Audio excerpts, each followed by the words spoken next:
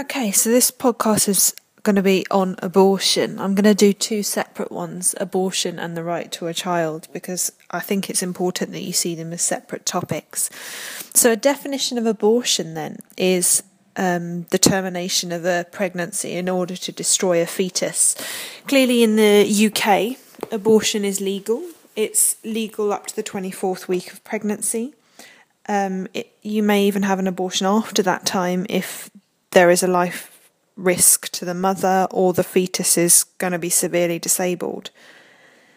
There's some really, really important kind of ethical questions to look at when talking about abortion. The idea of personhood and what makes someone a person. Is human life intrinsically valuable and sacred, linked to this, obviously the sanctity of life? Is it always wrong to intentionally kill people? Do we have a duty to preserve innocent life? And then, probably most obviously, when does life begin? So if you got asked a question in an exam that was explain the issues surrounding abortion, I think it would be really great to have in your head those kind of key issues that you would discuss and to kind of structure your essay that way. So central to the debate is the idea of when life begins. Now, a lot of people, particularly Christians, would argue that life begins at conception. The Catholic Church certainly argues this. In an encyclical from 1869, the Pope at the time claimed that the fetus is a human person from the moment of conception, and that the life of an unborn child is as sacred as that of its mother. And then this teaching has continued to be enforced by subsequent popes. So if you believe that life begins at conception, arguably they should be protected from that moment then. They would use Bible quotes, the sanctity of life ones, like before I formed you in the womb, I knew you. For it was you who formed my inward parts, you knit me together in my mother's womb. Those verses from GCSE RS you should definitely use to explain why some people would say life begins at conception. Now some people would say that actually no, life begins at some point after conception. They might use the viability argument, so until the baby becomes viable, in that it could survive outside the womb if necessary, which is somewhere around the 24-week mark. They might use that as some kind of marker. At birth is the other main option. Some people would say, well, we can't say that something is a human life until they have been born. Mary Ann Warren says that birth is the time when the baby no longer relies totally on its mother for its own survival. You need to obviously talk about the sanctity of life in quite some detail. The teaching on the sanctity of life says that all life is sacred, is therefore worthy of respect, and it is intrinsically worthwhile and potentially therefore worth defending. Those who hold a strong sanctity of life stance we would refer to as pro-choice. God is the giver and creator of life, and people have no right to destroy what he has given. People are seen as created in the image of God. The Latin term for this is imago Dei, spelled IMAGO DEI, two separate words. It would be really nice to use that phrase. This means that human beings are set apart from other animals and have a spark of God in them, the breath of life that God breathed into Adam. And if God is therefore the creator of life, surely it's down to him to say when it should start and end. A person does not have the freedom to end his own or anyone else's life. Throughout the Bible, then, we have loads of teachings about the fact that it is wrong to take life. Like, most obvious one being, you shall not murder. Sanctity of life teachings totally underpin natural law. Natural law says that taking life is seen as intrinsically valuable and unborn life must be protected. Obviously, one of the primary precepts is to preserve life. However, Catholics would say that abortion could be justified using the doctrine of double effect. So, for example, if a woman needed to have chemotherapy to treat her cancer, and the side effect was that the baby died, that would be acceptable. In opposition to the strong sanctity of life stance, there is a weak sanctity of life stance. They say that the boundaries between life and death are far more flexible than we used to think, and they would sort of appeal to extraordinary means as a justification for killing. Church of England possibly would hold this weak sanctity of life approach to say in some extreme circumstances it might be right. Now there are obviously some strengths of kind of believing in the sanctity of life. It values all human life totally equally. It doesn't matter your status, your race, your gender, none of that is considered. It's clear, it's straightforward, it states that killing is always wrong.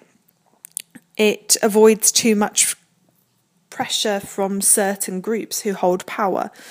Like if a group decided that they were going to abort a disabled fetus because they didn't think that life was worthwhile. Sanctity of life avoids people being able to make decisions like that. However, there are some weaknesses of the sanctity of life view. Charles Darwin, obviously, in his theory of evolution and natural selection, challenged this idea that we were made in the image of God. He doesn't see that is possible when we are faced with all the evidence of evolution. Kant also saw no reason to link vital signs, being able to breathe, a heartbeat, all those kind of things, to valuing life. But he did think that the fact that we possessed reason to be a reason that we should value life, if that makes sense. So it's not the fact that we are alive as human beings that means we should value us. It's the fact that we can reason. Peter Singer says that if we treat human life as having priority over the life of an animal, that's speciesism. So we shouldn't just value human life, we should value all life. The other problem with the sanctity of life is that it can't cope with conflicts of duty. Which life is more important or more sacred, that of the mother or that of the fetus? So the next thing logically to discuss after the sanctity of life is the quality of life. Some scholars think that those who hold a sanctity of life position only make it work by including quality of life arguments. The quality of life view allows the value of life to vary with its quality. However, when kind of considering the fetus, there's always the question of who benefits and whose quality of life is being judged, that of the fetus, the parents, or society as a whole. There's a bit of a danger here of playing God, and the quality of life, if we argue that actually we should allow an abortion because they're not going to have a good quality of life, this could be argued to be paternalistic, which means it's allowing other people to make decisions on behalf of others. Above all, there's a fear that it fails to treat the fetus with dignity, and it will lead to some sort of slippery slope and allow something like the Holocaust to happen again. However, Peter Singer would say that actually a quality of life ethic is much better because it's based on what it means to be a person. And actually maybe a fetus isn't a person.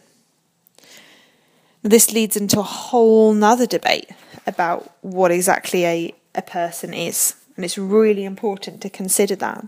So Mary Ann Warren suggests the following criteria when trying to decide who is a person or not. Sentience, so the ability to feel. Emotionality, reason, the capacity to communicate, self-awareness and moral agency, the ability to regulate one's own actions. She goes on to say that it's not necessary to have all of these attributes. Many people do not meet all of these criteria for personhood, but yet they're still persons. A fetus, however, does not have any of them, and therefore it cannot be considered a person. Her solution to this is that she does regard the fetus as a potential person. But she doesn't think that because it is a potential person, that means it should have a right to life. other people would disagree with that. They think if you take away the future, you take away their potential, and looking at the fetus as a potential person means that it is wrong to allow abortion. But then at what point does that fetus become a person? Some people might say that even if the fetus is a person, abortion may be morally justified. That's what Judith Jarvis Thompson does when she gives her violinist analogy. She goes against the idea that it's always wrong to end the life of an innocent person. She says that even if a fetus has the same right to life as any other human being, women should not be morally obliged to complete every unwanted pregnancy. So her analogy is that you wake up, you've been kidnapped next to a violinist, he has a fatal kidney disease, you've been plugged into them. And the only solution you have is to either unplug yourself or to stay plugged in. You're told that if you stay plugged in for 9 months, he will survive.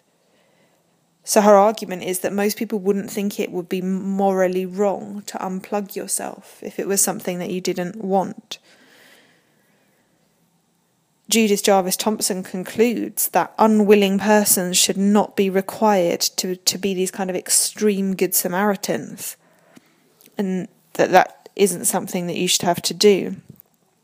People would argue that is what Judith Jarvis Thompson is examining really only applicable to the example of rape, because rape is the only time where it really genuinely was a kind of decision that was something that was forced on you.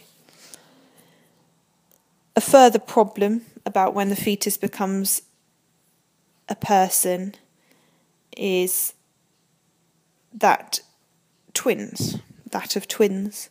So if conception is not a single act but a process, because after conception the embryo might divide into 2 or more individuals, until about the 14th day of pregnancy it's not possible to say whether it's going to be just a single pregnancy or more than one. So actually, is it then possible to say that the single genetic identity established at conception is the basis for personhood? Because although it has some genetic identity, it hasn't become one single person or more than one.